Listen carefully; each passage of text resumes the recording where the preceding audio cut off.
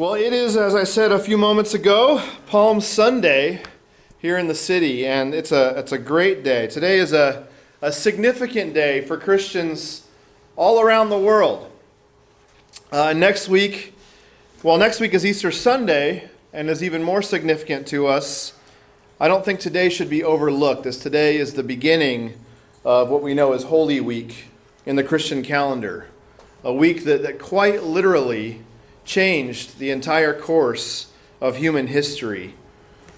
And it's not often, when you really think about it, that you can make that kind of claim about any particular week.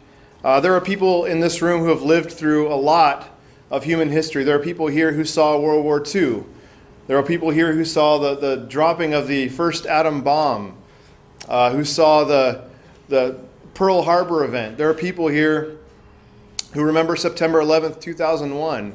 And even this week was pretty significant in its own right, as we got our very first glimpse of a black hole, nearly or over 100 years after Einstein first predicted or hypothesized that it was there. This week we got to see the very first black hole.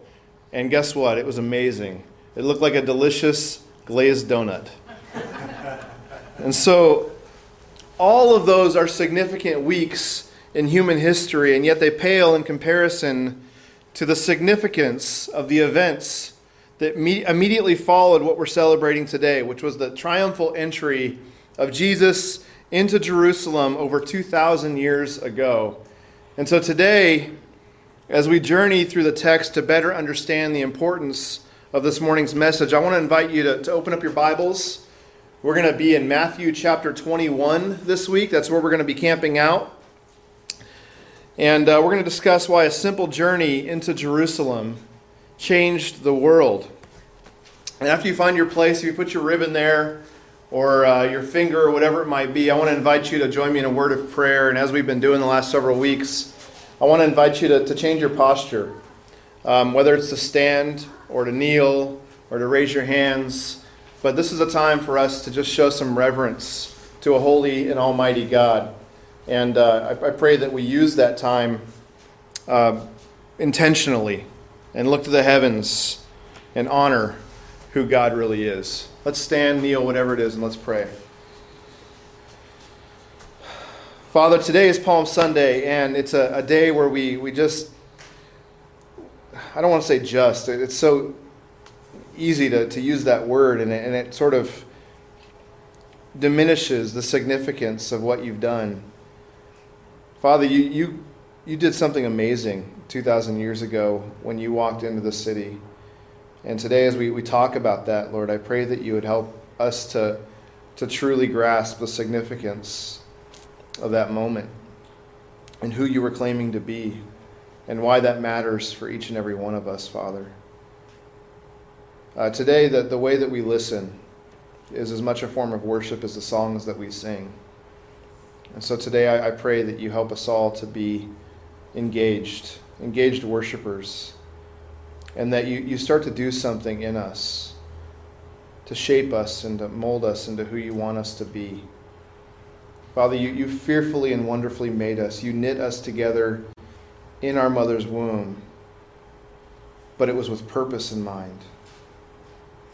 You had a vision for us as your church and as your community, as your people, as the hands and feet of Christ. And Father, as we sang about and we talked about courage, I pray that you give us the courage to use this week with intention. This week is a really important week for us in reflecting on and remembering who you are and what you did. And Father, as we think about and we meditate on the death of Christ, I pray that we put even more emphasis on the life of Christ. That if Christ dies and could live again, Father, that promise is extended to us as well. And so today is a day that we come and we anticipate and we look forward to a celebration of life. Bless us today as we talk about your word. Father, speak through me. I don't want these words to be my words. I want them to be your words. Father, open our ears and our hearts to hear what your holy word has to say. And use us today to be your people. We pray all this in Jesus' holy name. Amen. Amen. So I know I've promised that I'm going to slow down with some of the sports references or analogies. But man, every week it's just like low-hanging fruit. You know, I got to make an illustration, and there's a sports reference for me. I'm a Sacramento Kings fan, unlike most of the people in this room. Yeah, no, it's been rough. But this year has been one of the best years in about 13 or 14 seasons to be a Kings fan, because we almost actually made the playoffs this year. We didn't, but we got close. We got the 9th seed, and so we're beggars at this point. But something incredible happened this week for Kings fans. On Thursday, after a year in which we almost made the playoffs, the Kings decided to fire their coach. They did what was sort of unthinkable, and that left the fan base rather divided about how they felt about that decision, because half of the fans were immediately frustrated. They're going, here we go again. Bad management, no vision, just all sorts of stuff, just dysfunction. Why would you fire a coach who just helped your historically bad team become way less bad? And then the other half of Kings fans turn their attention to the Bay Area and what's transpired with the Warriors as an example of what could be. So you Warriors fans, of course, remember when Mark Jackson was the coach just a few short seasons ago.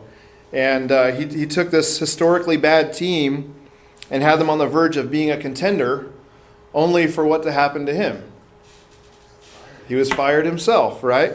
And he was replaced with someone who had never coached before, in Steve Kerr. And hindsight being what it is, I think it's proved to be an okay decision. I don't know. How do you guys feel about that? It was a good decision to change leadership, and Kerr has proved that he was the right choice. But think back 5 years ago. Think back to 2014 about what the consensus was. It was far less clear. And so the same question was being asked then that's being asked today for Kings fans. Why would you fire a coach who just helped a historically bad team be way less bad? And so whoever the decision maker was in that hiring for Golden State obviously proved himself to be right, but it didn't come without a lot of second guessing. And that's what Kings fans are hoping happens for us, that we've made this new hire and we get to enjoy the promised land, so to speak, that the fans in the Bay Area have enjoyed for these last few years. But I bring all this to your attention to illustrate a greater point. That sometimes the best leadership there is the kind of leadership that has the courage to do things that nobody else would do. Usually because you understand things that nobody else understands. And when you understand things that nobody else understands, your thought process is dramatically different. And that's why we had a picture of the black hole this week. Einstein clearly understood some things that nobody else understood. And that's why over 100 years ago he was able to theorize that, hey, there's this like black hole thingy somewhere out in space. I'm not really sure what to make of it. He understood things that nobody else understood. And it reminds me of God's words in Isaiah chapter 55. You know them well, or you may. God says through Isaiah, he says, "For my thoughts are not your thoughts, neither are your ways my ways, declares the Lord. As the heavens are higher than the earth, so are my ways higher than your ways, and my thoughts than your thoughts. And as the rain and the snow come down from heaven and do not return to it without watering the earth and making it bud and flourish, so that it yields seed for the sower and bread for the eater, so is my word that goes out from my mouth. It will not return to me empty, but will accomplish what I desire and achieve the purpose for which I sent it." Church, the ways of God are so much higher than the ways of man. His thoughts are so much higher than our thoughts. And I think that's a critical starting point for us as we consider the account of Jesus' triumphal entry into Jerusalem. Because God is getting ready to do some things in this story that the people would not do, because he understands some things that the people do not understand. And so to appreciate this text fully, I think you almost need to divorce yourself of what you think you know about the person of Jesus and place yourself right in the context of first century Israel. We have 2,000 years of history and presuppositions that the people that lived in those times did not have. And I think it's critically important that we understand that as we try to understand what's going on with this account. So let me illustrate my point. Because this is a repeating story. It's a cycle throughout the history of Israel. Several weeks ago, we talked about the Exodus. It was our message where we're talking about Moses transitioning leadership to Joshua. We talked about the Exodus, where God's people are enslaved in Egypt, and they cry out for deliverance.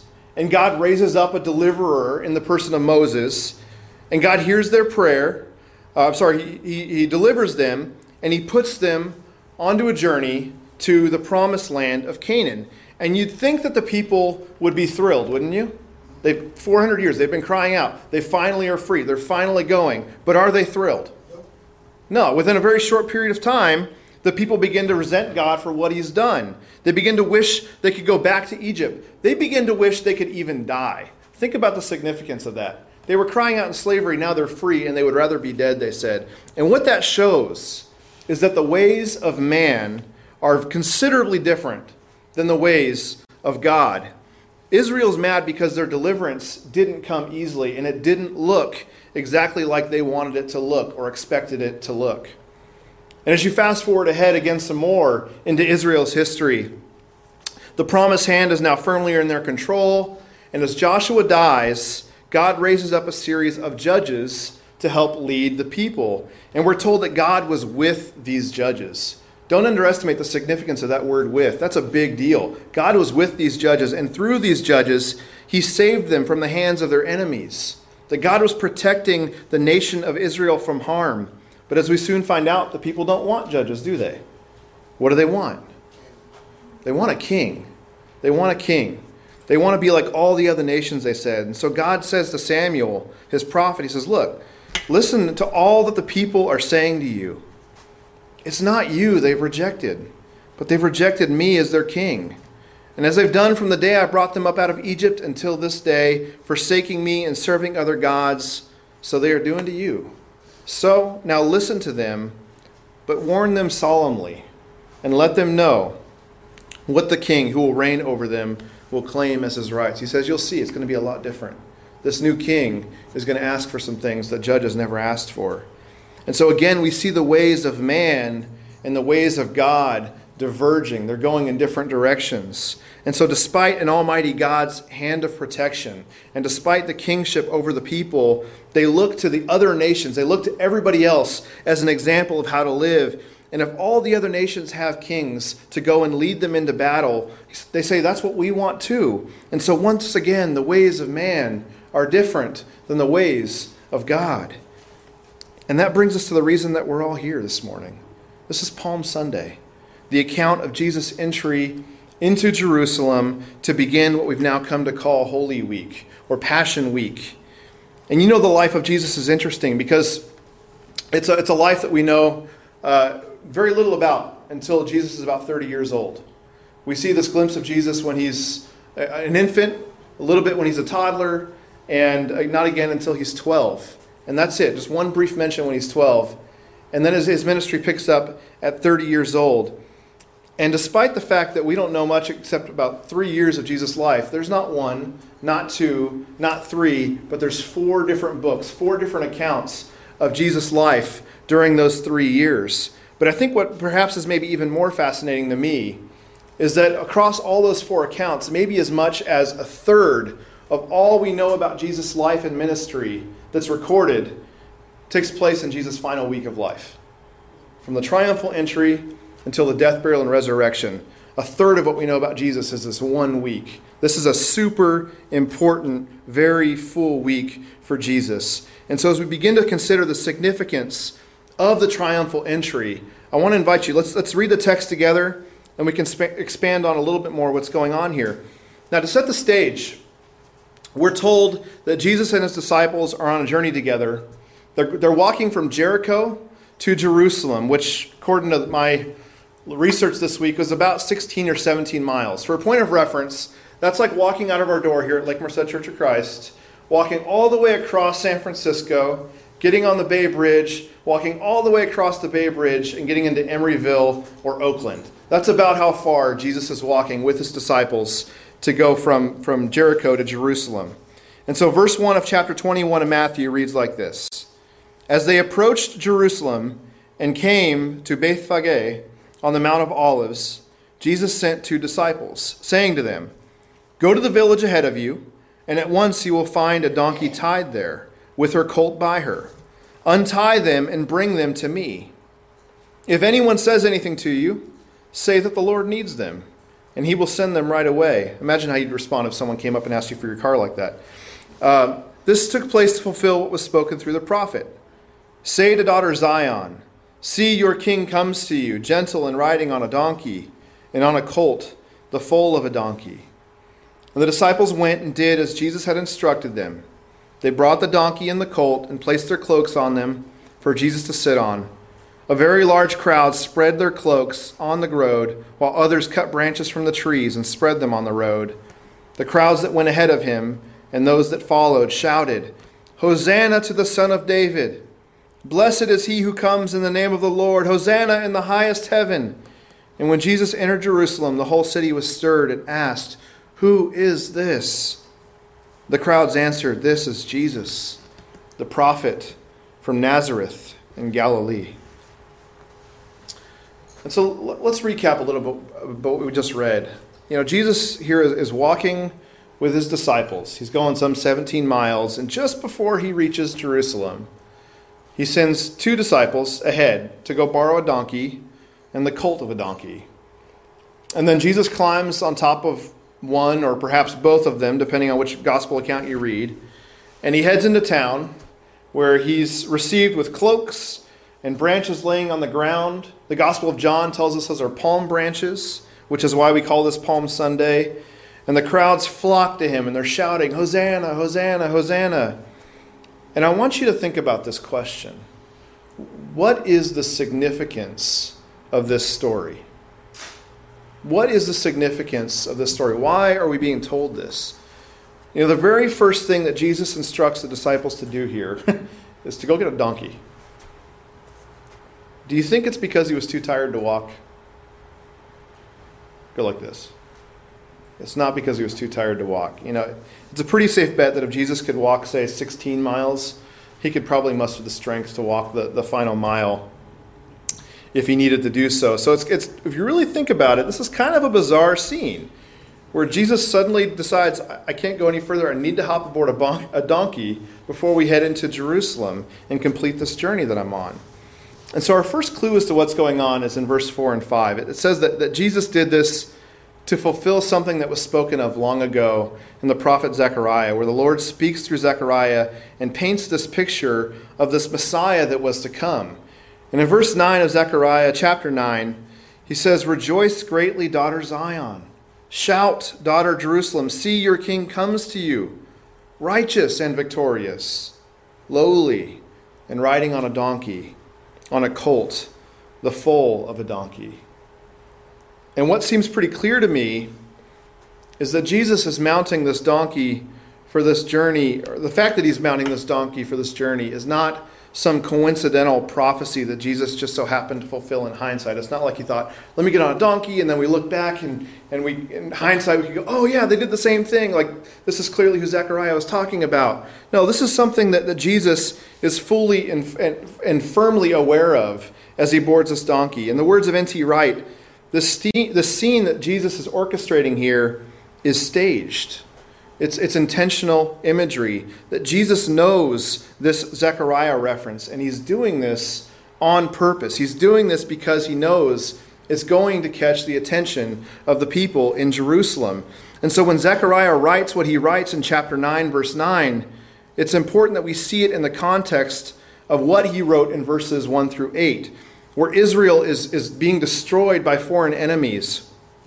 And specifically, even though it's not mentioned here, one of those enemies that destroys Tyre is most likely Alexander the Great, a name that we probably know very well from our own secular history study. And so what would Alexander do when he'd approach a territory that he was going to conquer and rule over.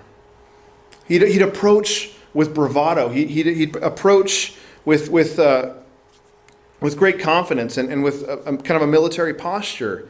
And he'd be on this great horse when he did it. In fact, Alexander the Great's horse was so famous that we know the name of his horse even to this day. His name was Bucephalus, which means ox head. I mean, this was such a great horse, it was named Ox Head. I mean, think, what kind of horse do you have to be named Ox Head? That's a pretty significant horse, right? But that's what Alexander rode on, this massive horse named Ox Head. And so what Zechariah is doing here is he's describing a new king for Israel. And it's a different kind of king than the king that Israel's grown accustomed to having to deal with, as they've been subject to all these enemies. And so think about it. For years and years and years, they've been subject first to from empire to empire. First to Babylon, then to Persia and the Medes, and now Greece. And God is saying through Zechariah, look, no longer. I'm going to send a righteous king. I'm going to send a victorious king. I'm going to send a humble king. A king who's going to eliminate war. A king who's going to proclaim peace. And a king who's going to set all your captives free. And if you think about it from their perspective, this is an oppressed people once again. And for an oppressed people, those are words that you hang your hope on. That for 500 years now, the people of Israel, God's people, have been waiting for this new king that God's told them about hundreds of years earlier through Zechariah. This humble king who arrives on the back of a donkey. They've been waiting for this. And when you recognize that longing in the people, you begin to grasp the significance of what Jesus is doing. That yes, this is a staged moment, but the moment isn't the star of the show. The star of the show is the statement that Jesus is making about himself without ever having to utter any words. Because suddenly John the Baptist's words back in Matthew chapter 3, when he's proclaiming about Jesus, repent, for the kingdom of heaven has come near. Suddenly those words come into full focus. And Jesus is declaring his claim to the throne of Israel, that God once again is making a move to be king of his people. And the people of Jerusalem run to respond with enthusiasm. They run to respond with vigor that this moment demands. And so they run and they put their cloaks on the ground and they cut branches off their trees and they make way for a king. And as N.T. Wright reminds us, you don't cut branches of trees. You don't cut foliage from your fields to go and wave in the streets because you feel somewhat elated. You do it because you are welcoming a king. You don't spread cloaks on the road, especially in dusty, stony Middle East, for a friend. You don't do it for even a respected senior member of your family, he says. You do it for royalty. And so as one article I read reminded, if you're a poor farmer, if you're a commoner, a common person, you don't run and lay all your valuables down to be trampled on by a donkey unless you sense the significance of this moment. And we're told beginning in verse 9 that the people began to shout. They shouted, Hosanna to the Son of David. Blessed is he who comes in the name of the Lord. Hosanna in the highest heaven. And as you look at that word Hosanna, our translations will often footnote that word for us. And they'll tell us that the meaning of that word is to save. And then a lot of times there's a note that comes with it that says, oh, well, it became known as this exclamation of praise. Which I'm not saying is wrong, but I fear might leave us with the wrong impression or give us a little bit of it might lack the fullness of what they're actually saying in that moment. Because it sounds like words of adoration, like they're just going, Hosanna, Hosanna, Hosanna. But I think it's more than that. You see, Hosanna is this compound word. First part, hosa, meaning save. And then the augment, which is Anna, which gives this sense of now or please. This is an imperative. This is a command. This is an urgent plea from the people toward a king for salvation. They're saying, save now. Save, please. They're asking for help. They're asking for salvation. They're asking for a coming king. And they see that in the person of Jesus. And so Alexander the Great, he wasn't the big man in town anymore. It's not the Greek Empire. Which empire is it now? It's Rome. Now Rome is the empire that's in town. And now Caesar is the king. And now the local authority, of course, is Pontius Pilate, who we're going to meet soon. And so the people are excited because there's this new sheriff in town, this new guy who's going to come in. He's going to deliver them, so to speak. He's going to make everything better. Everything's going to be better. But then there's this catch. And there's always a catch, right? There's always a catch. Because what if Jesus does everything he says he'll do, and yet still falls short or fails to be what they expected to be? How does one respond when your family, when your community has been waiting 500 years to be saved? There's a Jewish philosopher. His name's not Rambam, but that's sort of what his nickname is Rambam. He's a medieval Jewish philosopher. He said there are 5 expectations that the Jews had for the coming Messiah. Number 1, they were going to return, or he's going to return the kingdom to Israel and to the lineage of David. Number 2, the Messiah is going to build the temple in Jerusalem. Number 3, he's going to gather the exiles and return them to the land of Israel. 4, he's going to rule over the world and enforce Torah obedience. And 5, he's going to fight the wars of God, delivering the Jewish people from their enemies. And I want you to think about this.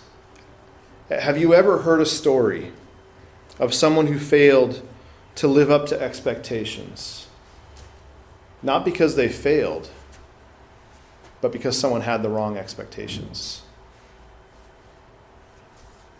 We see examples of this all around us in the community we live in, where executives take the fall because of a struggling company, or coaches take the fall because of underperforming teams, or in some cases, children and teens fail to live up to their parents' unrealistic expectations for their lives. It's a story that I've lived. It's a story that a lot of you have lived as well. But I want you to think about this. Look at those 5 items. Jesus is a king, but even he says his kingdom is not of this world. Jesus does build a temple, but it's not a temple made by human hands. Jesus does gather exiles and return them to Israel, but Israel isn't a land, it's a people, and the exiles aren't necessarily Jews. Jesus will rule over the world, but not yet. And Jesus does fight the wars of God, and he does deliver his people from their enemy, but the wars are unseen, and the real enemy isn't opposing nations.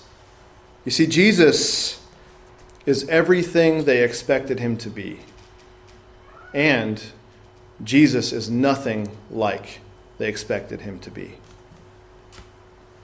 And so as we begin to see and understand more as the story goes on, Jesus is soon going to incite so much anger that likely the same crowds that are gathered here today screaming Hosanna, in just a few days, do you know what they're going to be screaming? Crucify him. And so, of course, like the Golden State Warriors, we have the benefit of hindsight. It's always perfect.